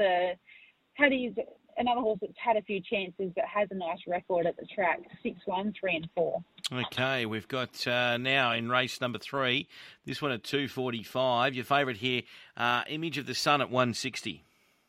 Yeah, although really short now with the scratching of Medina, ability-wise, you'd have her clearly on top. Just going to need a bit of luck from the gate. I thought she was excellent on debut at Scone. She got back in the field from the wide gate and really rattled home nice. She steps up to the 1450 with Grant Buckley aboard. He knows her. He rode her on debut. She looks very hard to beat. Probably the danger from line is Jamesy. I thought the debut run wasn't too bad without a lot of luck. Was back 3 deep and found the line okay. Gets a set of blinkers up in trip from a soft gate. Will be better for the experience. The 7, Just Breathe, has had 1 run for the Sally Torrens yard and wasn't too bad last start here. from that inside gate, she get every conceivable, and the senior jockey jumps aboard. And the Ladies Lux had one run back. Wasn't too bad at Kempsey, but from that soft gate with a set of blinkers on, I expected a posse up closer, and probably looks the best of the rest. 10, 6, 7 and 1. All right, let's go to race number 4. And your favourite here is Zippo Idea, $1.80. Yeah, I've gone 6, 1, 4 and 8, and I'm really keen on Zippo Idea. I thought not only the first up run behind Tarabo was very good from back in the field, but the win here was really good. It probably didn't beat a whole lot, but it was just the way she'd done it. She had that tendency to step a little slow. She got back in the field, they walked, she circled, and she put them away really easy. And although the horse she beat, probably the form last preparation didn't read over well, she seems to have come back better this preparation all through Rosie and since placed again at provincial grade. The danger for mine would be Rura Pense. He has had 3 runs back and probably hasn't had the best of luck. He steps back from a 66 back to Class 1 company. Probably the negative is he meets Zippo ID 4 kilos worse off. The 4, My Riviera, was doing a good job on debut to win, settled in behind the speed and got the split and pulled away for a nice win. Throws a crossover noseband up in trip today, so horses can be a little bit each way, especially chestnut mares can be a bit each way with the crossover going on, but I'm guessing it's not for no reason. And the 8, White Arundel, had 2 runs back. I thought the first up run was really good. The first up behind Recap, who's since gone on to win again, and she really had a lot of improvements come yard-wise on that occasion. She's had one more run where they didn't run along fast enough for her, so I think with a genuine tempo up front today, she'll run well. 6, 1, 4 and 8. Okay, race number 5, and we've got Rock Barton Fashion here as a 190 favourite. She looks hard to beat. She's had the 3 trials just to win this preparation. Bullock Road on that day, she jumped, went straight to the front, and she's really only asked for an effort the last 100 metres, and she's pulled away for a pretty good win in decent time. Obviously, she gets the 56.5 kilos this afternoon, so Kristen Reed takes the ride, which is no loss, and from that soft gate, she looks very hard to beat. The top weight Super Story, he's had a few chances now, but he's never far away, and I thought he was good 2 back in behind Tarabo and finished ahead of Zippo Idea on that occasion. He's had one more run over the 900 where he was just run off his legs, back up to the 1,000 today.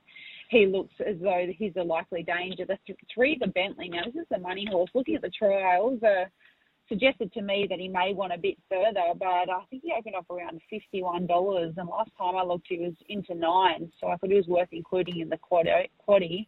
And the 11, Clan Dioro, comes to the new yard between runs and was placed at provincial grade at Victoria last start, and the second horse has since come out to win, so although drawn a little sticky, maybe one to watch. 9, 1, 3 and 11. All right, we go to race number 6. Race number 7, I should say. Race 6. No, we're up to race 6. Sorry, I've gone one ahead here. Weezer at 270.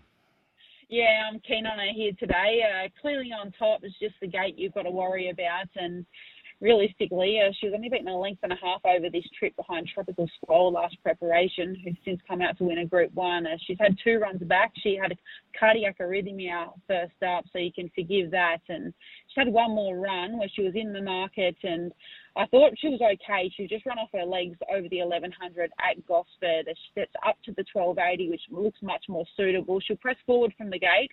She's just going to need a little bit of luck early. The 2 Etched in Time looks a likely danger, placed over this trip at provincial grade first up last preparation. Both trials have been okay. They took the gear off and rode him quiet in the most recent, so I'd expect him to take a sit, and he'll be fine in the line. The 3 Blue Az, they're giving this horse plenty of time. He's in a stern gelding out of the Chrysalis yard. He's had the 6 trials, 3 this preparation. Although he looks a little way off the finished product, I think his trials have been good enough to run well here on debut. And the 11, Ranita, she's had plenty of chances, but both her best runs have been at this track this prep. 1, 2, 3 and 11. All right, and the lucky last, race number 7 on the card. Your favourite here at 390, Hard to Dismiss.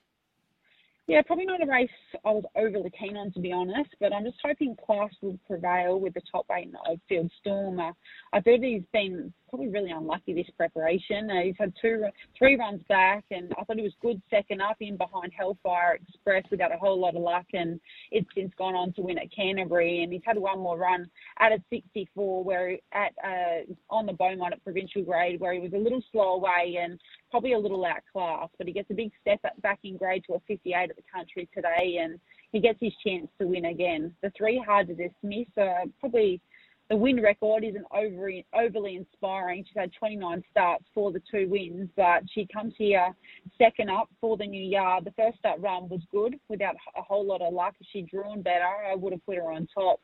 The 4 Napoli's had 2 runs back. They've both been good, and from back in the field, although the gate's sticky, he'll go back from there. It's probably just more how much tempo is up front. We'll need a good speed on to be finding the line.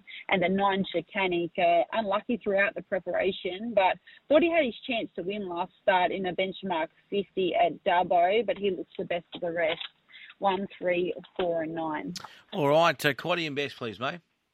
Yeah, Quaddy, first leg, 6-1-4, second, 9-1-3, third, 1, 2, 3, and the fourth 1, 3, 4, and 9 for $108. I think a number of these horses looked good things, but they're going to need a bit of luck from the gate. So I've just thrown in a couple more, and the best, probably the best at some kind of price, would be Secret Spy at race 2, number 6. Good stuff. Thanks so much, mate. Have a great day. Thanks, HB. Bye. All right, there's Belinda Smith. That's your preview of New South Wales racing done and dusted at Dubbo and Muswellbrook. We're going to take a break. We've got On the Pace coming up next with Brittany Graham. On Sky Sports Radio, the Traffic Report. Homebush Mazda is open and celebrating with their first ever summer sale. Over 155 new Mazdas with deals across the range. Think Mazda, think Homebush Mazda. Sydney, Maryland's across M4 eastbound near Pitt Street. In the top right, heavy traffic on Church Street down to the Ryde Bridge due to flooding. North Narrabeen to Oxford Falls flooding. Wakehurst Parkway is closed in both directions. And Brisbane, Sunnybank Hills a breakdown. Compton Road affecting westbound traffic. Don't miss the big hitting action when Sydney Thunder take on the Melbourne Renegades at Sydney Showground Stadium this Wednesday, January 17, presented by Sixt. Search BBL tickets to book now. I'm Ian Wallace. That's traffic on Sky Sports Radio.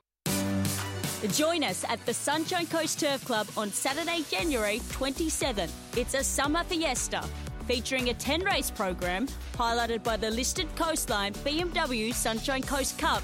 Families rejoice, free kids entertainment. Create unforgettable fun under the glorious Queensland sun. Don't miss the Coastline BMW Sunshine Coast Cup. Book your tickets now via sctc.com.au. Heavy track today. Who are you thinking? Not vibing risky lettuce. Getting Sinker vibes. Risky name. Feels risky. Yeah, right. Though, it says on the Tab app she's firming. Don't just vibe it. Get expert tips and Sky Racing analysis in Tab's new race feed. Yeah, actually, I'm getting swimmer vibes. Going with her. Of course you are. Tab. We're on. Chances are you're about to lose. For free and confidential support, visit gamblinghelponline.org.au. Wherever in the world you want to go racing, Ambassador Travel can take you there. Bucket list meetings like the Lexus Melbourne Cup Carnival or the Cox Plate. Iconic Australian meetings like Warrnambool in May or the Darwin Cup. Fabulous international meetings like Royal Ascot, the Irish Derby, Hong Kong's International Day or the New Zealand Derby. There's a tour to suit you. Book now to avoid disappointment and create a lifetime of memories. Call Ambassador Travel today on 07 3229 6555 or visit ambassadortravel.com.au. Sky Sports Radio combined with Harness Racing New South Wales brings you On the Pace for your daily dose of news and tips. Welcome into On the Pace on this Monday morning here on Sky Sports Radio. It's wonderful to have your company, and over the next half an hour or so, we're really going to focus in on what's happening around the New South Wales harness racing scene. Brittany Graham with you for this week's edition, while Michael Gearin is trying to find his next champion at the Magic Millions Sales Complex, of course, Book 2 kicking off today. But we're going to catch up with Kerry Ann Morris, also Darren Binskin and Tom Ison this morning, and we're going to cover plenty of territory, right from Saturday night's Shepparton Cup meeting right through to tomorrow night's Tamworth card, where we're kicking off officially their Golden Guitar Festival with the Gold Nugget. By this time next week, the heats of the Golden Guitar will be staged, and next Friday night, Australia Day, will be their big Carnival of Cups meeting. The Golden Guitar, of course, and the Tamworth Cup raising and stakes and becoming part of that Carnival of Cups bonus scheme as well. So I'm sure that we're going to see probably the strongest fields that we have in many, many years converge on Tamworth. Let's kick things off with a review of what happened on the weekend. If you caught up with On the Pace yesterday morning with Brendan Cranborg, he spoke with Jack Callaghan about the victories of both Our Cosmic Major and also Mac Da Vinci. But there was also an eye on Shepparton on Saturday night with the running of their cup. We're only a few weeks out from the Hunter Cup, and it was a really strong and even edition of the Shepparton Pacing Cup. Kerry Ann Morris, she went south with two of her stable stars, and they both ran extremely well and really put themselves up for serious consideration into the Hunter Cup. She's our guest for On the Pace this morning. Good morning, Kerry Ann. How are you? Good morning, Brittany. I'm very good, thank you. So close there on Saturday night. You must have been thrilled with the performance of Kanina Provlima, but first things first, did you think you'd done enough to hang on? To be honest, when we went past the post, I thought I'd got beat, but it is a bit of a tricky angle there. But so we had to wait for the official number to come up. Gee, he ran a bold race, though. You drove him really positively. He was able to cross early on, and then you were very keen to hang on onto the lead from there on out, and he gave a massive kick at the top of the straight. That was a career best performance from him. Yeah, he's been racing really well. Like his performance in Queensland over the Inter-Carnival just, showed that he's getting better racing against these faster horses. And when I got to the lead pretty easy, I thought, we might as well hold the lead and see what happens from there. And, we're really pleased with his run, and he's pulled up great from it. It must fill you with a little confidence now, because we spoke with Robbie on Thursday and he mentioned that it's time that this horse has to step up and be a little more aggressively driven, because he's quite often been known as a sit sprinter. But it's a nice option to have, because so many of these races are run and won from the front end. Yeah, definitely. As I said, I did expect a little bit more gate speed from the 1 and the 2 on Saturday night, but when we did get across them really easy, it was great to be able to drive him at the front end, and he went so close. So really happy. Must have been a bit of a relief as well, because he threw in a real head scratcher in the Shirley Turnbull, the run prior, and nothing clearly came of that. But he's right back on track now, and I would assume you're pressing straight towards the Hunter Cup off the back of that. We actually changed our plans Saturday night after they raced so well, both of them. They're going to head to Ballarat on Saturday night. I've nommed them both for the Ballarat Cup. And then, I think if they race well again there, I think they should, have held their heads high enough to be contenders anyway. Just on, Pete said so as well. He ran a really good third, burnt off the gate from a wide draw. That gate speed that he possesses is a real asset, and he was the first horse home off the pegs in what was a really solidly run last half. So, he hasn't disgraced himself at all either. In fact, he just keeps stepping up, and he's proven now over the distance a little more. Yeah, they're both very similar horses, to be honest, and they're no stars, but they definitely hold their own against these grade of horses, and if they get the right barrier draws and the right runs, they can definitely prove themselves. Yeah, they're racing in super form, both Kanina Provlima and Pete said. So you also had a successful night at home base, caused a big upset in the opener with Shades of Heaven getting up. Only a horse who's just always around the mark, never too far away, sneaks under the radar. But speaking of career best performances, that was one of his, going 54 for the 2300. He was super. Yeah, no, he's definitely a horse that, he's earned his chance to race at Menangle, and the races run to suit. They went a quick second quarter and kind of really brought him into the race, and he was able to overcome him at the finish. I guess the lone disappointment of the night was Neptune. He finished down the line in the New Year's gift final. Was there an issue to come through that, or was he just not on his game on Saturday night? Yeah, me and Rob, we both kind of haven't really put our finger on it yet. He is a nice progressive horse going forward, but that's probably the fastest he's had to contend with, and I don't know whether maybe it was a couple of runs too many, and as I said, we'll go back to the drawing board and we'll see where we're at with him.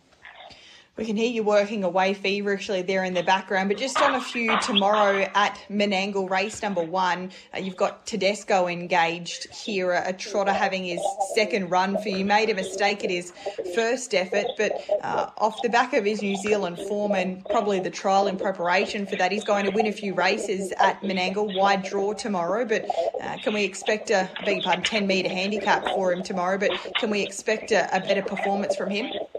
Yeah, I think so. I was really wrapped with his trial. I didn't over-push him and just let him hit the line, and I thought his trial was really good. He had a few little shoe issues during his race last week, so I think we've mended them, and we should see his best performance. What about Red Harbour? Maybe it's as much a guess as anything else because he is a horse with ability but plenty of quirks, although he has been on his best behaviour in his last couple. Back to standing start conditions tomorrow, though. So what can we expect from him on a pretty big class drop from Saturday night? Yeah, no, well, he is racing well, but he's kind of... You've really got to have your heart in your mouth with him. Just hope that he does everything right and is on his best behaviour, but... when he does do everything right, he's always thereabouts. And Real Tintin in race number 4, what can you tell us about this horse, now 4-year-old? So he's got a little bit of age on his side. He's clearly been given some time. He's had quite a few trials over the last 12 months or so, the most recent of them only last week, where he was able to not be beaten all that far in 155. He has a nice draw, meets a field that he's certainly going to have to, I guess, be tested in. There's a few horses that have come through some decent race, and of course he's on debut. But what's your opinion of Real Tintin? Yeah, he's been, a slow progress with him, but Josh was really wrapped with his trial on Wednesday, so he's ready to step out, and hopefully I think he'll definitely get better with the racing underneath his belt. But yeah, he's a horse I think will get better with time. All right, Real Tintin we'll watch with interest tomorrow. Appreciate your time this morning, Kerry, and best of luck tomorrow at Menangle, and of course there on a Saturday night as well with the Ballarat Pacing Cup. It's always a great race, and you've got two very much in-form horses heading in that direction. Appreciate you making time for us. No worries, thank you. Kerry Ann Morris joining us this morning in narrowest of defeats on Saturday evening in the Shepparton Cup aboard Canina Problema, but both of those open class paces from the Lucky Lodge team are racing extra well. We'll take a quick breather here for On the Pace, and on the other side, Darren Binskin had a good night at the office at Menangle on Saturday night, and he's got a team headed to that same track tomorrow. Ready for a start? It's Canberra's first $1 million race day, and it's on March 10. Black Opal Stakes, and the field is set. The John McGrath Auto Group Black Opal Stakes Race Day, with a massive 10-race program, including 4 stakes races highlighted by the Group 3 Black Opal Stakes and listed Tab Canberra Cup. The Rapaho for the Tab Canberra Cup. Don't miss out on this great day with food vans, pop-ups and live music. All-inclusive packages, memberships and tickets available at thoroughbredpark.com.au. Hey, Todd Gurley here, catching all the Super Bowl action here at the Gold Coast Turf Club. Don't miss the Gold Coast's official Super Bowl viewing party in the Gold Coast Turf Club's Tab Auditorium, Feb 12. Book now. We're on. What are you really gambling with? For free and confidential support, visit gamblinghelponline.org.au. Epic has arrived.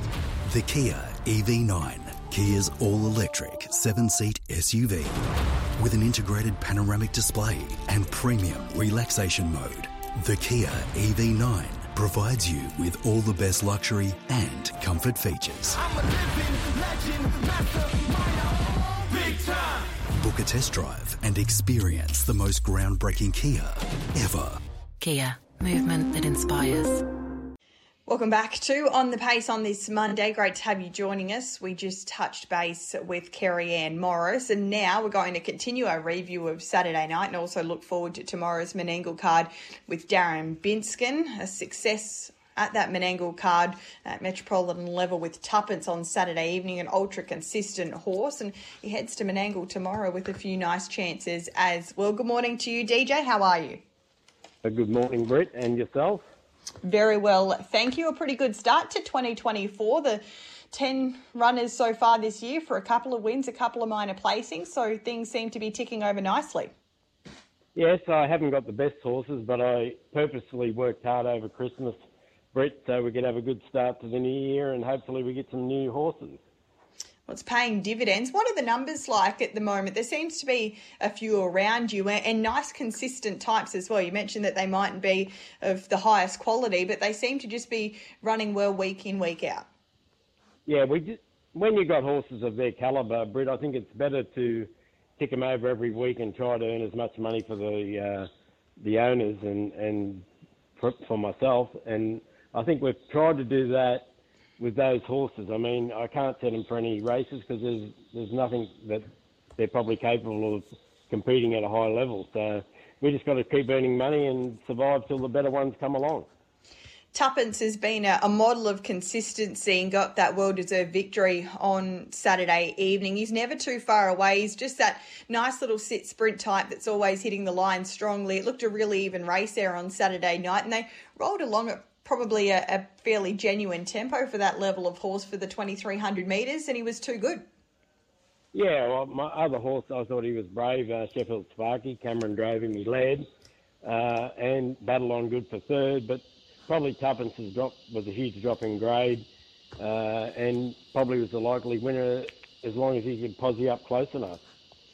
You mentioned Sheffield Sparky as well. He's yet to win for your stable, but there's one not too far away.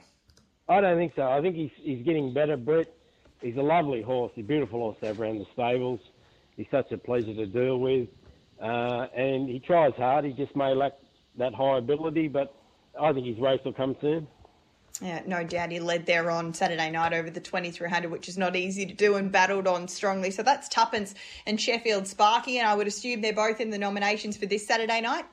Yes. Tuppence will go back up and have to race Joe Nean, I guess. But Sparky will probably find a similar race over a mile, which probably might suit him a little better. Yeah, speaking of, Joe Nean comes through race number 4, and I thought ran another really good race. Speaking of strong times over the 2,300, that was certainly the case, and he's chasing home a horse through a New Zealand Cup only a few months ago and a Shirley Turnbull winner. So he's racing really well. He's flying under the radar a little. I think you're right. He just needs a race where it's a genuine pace. They might have a little bit more speed at the end than him, but he'll keep trying hard. And if he posied up, probably in behind the leader, if he gets a run, he would have been second there Saturday night. His sectionals would have been good, and he's not that overly brilliantly fast, but he would have got home in a 26, 3 or 4 quarter, which you can't expect anymore. Yeah, we'll certainly continue to follow Joe Nean. He's racing extra well. You're off to Menangle tomorrow with a few runners, so I thought we could find out a little bit more about them this morning as well. Race number 2, Valley Star, goes around here in the second race. Standing start conditions, has to overcome 20 metres in a decent-sized field, but he's a real model of consistency, this guy, and I thought this might be a little drop in grade for him as well. Yeah, 20 metres. He just takes a little while to balance, but the 2,300 definitely suits him. He'll be running on nice. He ran home nice his last start over a mile. It is a drop in grade for him. As long as he jumps well and gets up close, he'll be top 3. He never seems to win, but he gets close all the time. That's in race number 2. Across to race number 3, and 3 line goes around here. The winner of just the one race from 22 career starts. He's only a relatively recent addition to your stable. He's certainly pretty consistent. He's had some nice draws to contend with which I'm sure would have helped, but he seems to be a horse who's going to get better with a little bit of age. Horrible draw there tomorrow, but is he one we can continue to watch? I do, yeah. If he can't measure up at Menangle, I'll probably take him to a country circuit like Penrith or whatever, and he's low enough grade. If he could lead round there, I think he'd be hard to beat. His barrier draw's horrible tomorrow, but his last couple of runs, he's not far away. And if you look at horses went from that grade and run third, a horse called Halloween, run third the other night, and he beat him home the other day. So it's always leader biased Menangle, but if the race is run upside down, the back markers can get into it, and that's his only hope tomorrow. Okay, that's race number 3 Line. We can maybe continue to watch him when he bobs up with a better barrier draw. Ace Lombo goes around in race number 6. He provided you with a Quinella last Tuesday when he chased home Watch Me Dazzle, and he loomed for a moment there. I thought he was going to go pretty close, but that was a good enough run to suggest he's going to be really competitive again tomorrow. Where does he get to from the barrier draw, do you think? Yeah, he's not a horse that races up on pace, although he got a good run the other day. He seems to be better sat back and just come with one turn of speed.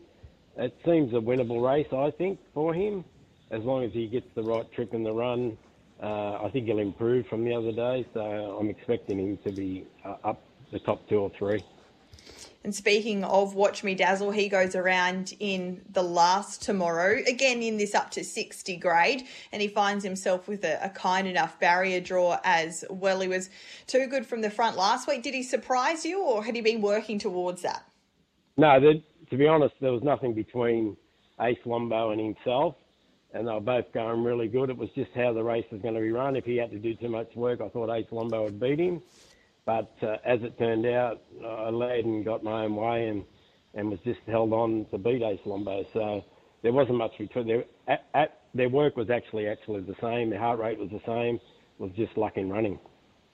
Tomorrow, you've got Classic Mix Up, I guess, who's probably a little bit of an unknown, drawn to your inside. Had a couple of starts now for Jared Alchin, Has the Courage, and Aussie Sunshine. He's a go-forward type generally. Do we expect much of the same tomorrow? I think you have to, particularly if the weather comes in, gets a little bit wetter. There's no good being back. When it's wet, you've got to be on the front end at Menangle. So more than likely we'll be going forward. All right, well, a couple of probably tricky draws to contend with tomorrow, but the way that the horses are going, they should all be really competitive. Is that the bulk of your racing team? Is there something else in the stable that's coming along that we can follow with interest outside of them, or a horse that you're setting towards a particular time? What's one to follow from Darren Binskin's stable over the next few weeks? Britt, I've got no aces up my sleeve, so I'm just preparing them. Cash and Bling's just had a bit of time off. He had a little case of ringworm, so he's a horse of the future, but I just got to fix his ringworm and get him back on track. All right, well, we'll scribble down Cash and Bling to watch in the next few weeks and months. Appreciate your time this morning, Darren. Best of luck tomorrow at Menangle. I appreciate your time too, Britt. Thank you. Darren Binskin joining us this morning for On the Pace, and his team is definitely going along quite nicely. Not huge on numbers, but they're all racing extra consistently, and in fact he's on the verge of a little bit of a milestone, DJ. He's up to 895 career training victories, so not too far off that 900 win mark, and as a driver he's recently ticked over 1,000 victories, so he's certainly been entrenched in the game for a long time with a great deal of success, and pretty genuine in his assessment of the team's ability at the moment, but they're all very, very consistent. And that horse that he mentioned, Cash and Bling, he's looking to get over a little setback, but might be one to follow going forward. We're going to take another break, and on the other side we'll preview tomorrow night's Tamworth card with Tom Ison. Heavy track today. Who are you thinking? Not vibing risky lettuce. Getting sinker vibes. Risky name. Feels risky. Yeah, right. Though, it says on the Tab app she's firming. Ah. Don't just vibe it. Get expert tips and Sky Racing analysis in Tab's new race feed. Yeah, actually, I'm getting swimmer vibes. Going with her. Of course you are. Tab. We're on. Chances are you're about to lose. For free and confidential support, visit gamblinghelponline.org.au. Don't miss the 2024 Big Sports Breakfast Lunch. We want to have a good time. An afternoon of food and refreshments, laughter, terrific company, and a 4-hour beverage package, all at our new venue, Allianz Stadium. Gonna have a good time. You got that? Come and join the BSB team plus our many special guests on Friday, March 15. You can purchase tables for 10 people or just individual seats. Well, wait, baby, let's go. We're going to have a good time. For more info, head to allianzstadium.com.au/BSB lunch and buy your tickets today. Need a forklift? Don't just get a forklift, get a Toyota forklift. Toyota is the world's #1 forklift brand with a great range of pallet jacks, walkie stackers and reach forklifts right up to their leading Toyota counterbalance forklifts. Legendary reliability and safety with cleaner, greener electric options. Toyota can tailor the right forklift solution for you. It's all part of the Toyota Forklift Advantage. For more, visit toyotamaterialhandling.com.au. Get a Toyota forklift.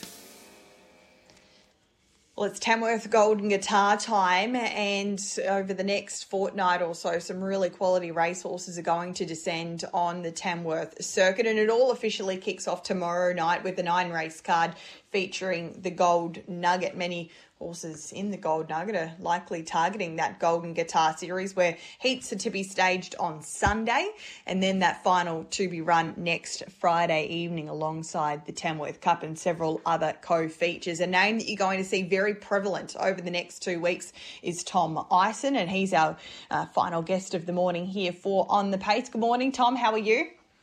Good morning, Brett. I'm good, thanks. How are you going?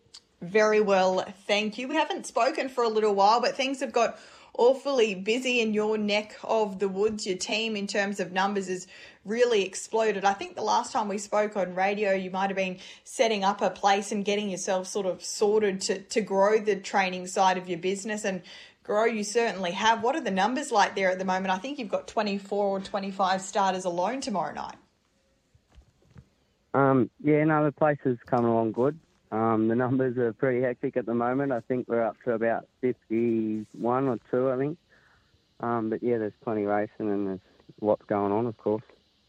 Absolutely. It's a great time of year, and I'm sure one that you look forward to each and every season. And this year we've got the Golden Guitar, the Cup as well there, and a few other co-features. In regards to the Golden Guitar, with heats to be staged on Sunday, is there a couple from your team heading in that direction? Any horses of note that you've really targeted towards the series? Nothing was sort of really targeted. Just like we've sort of kept the Metallica Man and Racing Paula, they're sort of around that right grade. And I've got another one that's come sort of the last month or so. He's called Classic Major. He's going really well, so we'll line him up at it as well. But I think that's about it. There's only the 3. All right, well, we'll wait and see those fields to come through of heats on for Sunday. It's always a great series, big numbers, so I'm sure there'll be several heats there. Tomorrow night, as mentioned, you've got a massive team, so we won't spend too long on each race, but we certainly have to cover off on all of them and try and find a winner. Race number 1, Top Gun Tilly, and the very much in form Ashley's Blue Chip. You're aboard Top Gun Tilly, and Ashley's Blue Chip gets the claim to get into this race with your sister Emma aboard. 2 ordinary barrier draws, but what's the best of those 2? I'd have to say the best would be Ashley's Blue Chip. The way she's going, she's just flying at the moment. But from out there, I think she's probably going to find it a bit hard. She'll have to go back, and I think so will Tilly. I think we both have to go back, and we'll find it a bit hard there being over the mile. All right, that's the opener. Race number 2, you've got 3 representatives. Country Major with the front row barrier, Denstown and I'm Loki, who I'm sure would have both liked front row draws, particularly I'm Loki. But Country Major looks as though he could run a solid race here. Last time out was a little bit plain. Can we put our finger on what occurred? No, he does that sometimes. He just puts in a terrible run every now and then, and I don't know, he pulls up fine and everything else, but I think it's just him. He hasn't really showed like he does it all the time or anything, but when he does show up, he goes well. But yeah, hopefully the right horse shows up tomorrow, and he should be probably the best chance of the day, I reckon.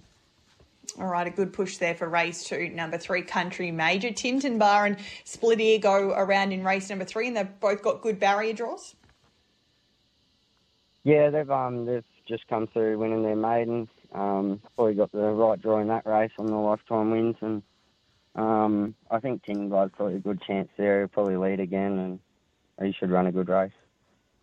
Race number 4, Better Keep Rocking. Lydia Zard and Classic Major, as you mentioned a little earlier on, is a horse that you're expecting to do some good things with over the next few months. Hasn't got a kind barrier draw, though, Classic Major, but obviously a horse you have a little opinion of. Yeah, that's it, Brett. I think being the 2,000 metre race there as well, that'll really help him, and hopefully there's a little bit of speed on there early and he can come home if he pulls out a good half like he did last week and hit the line as well as he did, and he should finish over the top of them, I think.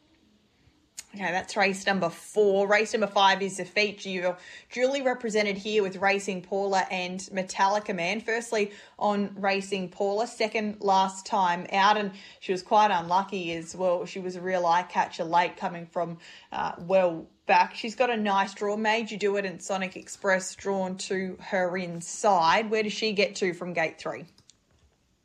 I'm not too sure. I think I'm not sure about the gate speed about the one, but I know Paula's got pretty good speed, so we'll be looking to use her early and try and get across. If not, then she'll find cover there somewhere, and hopefully she puts in a good run. Metallica Man, I'm sure he still remains the stable star. Of course, he was successful in last year's TAB Regional Championship Hunter final. He goes around there as well. He had a second row draw first up. He's got a second row draw again here. Hopefully he's saving a front row gate for maybe a heat or final of the Golden Guitar. But what did you make of his first up run? Yeah, his first up run was good, Britt. He obviously, his third quarter was, I think it was 27.8 himself. So he obviously needed it about the 200, 300 there. He got a little bit tired, but he's come through that really good, and his work this week's been super. So hopefully he's on song and we'll get the right trip tomorrow, and he should be thereabouts. What can you tell us about Naughty in Heaven? She's only had a few starts for you, but I'm sure that you're looking for more from her tomorrow night. She's again got the ace draw. Can we expect any sort of improvement? Yeah, 100%. She was really unlucky her last start, got caught behind one that tailed out. Her run before that was terrible. She was first up for a long time, but she is a bit of a funny little thing, and probably still holding a lot of weight, so hopefully she improves off the last couple of starts and she should be thereabouts tomorrow.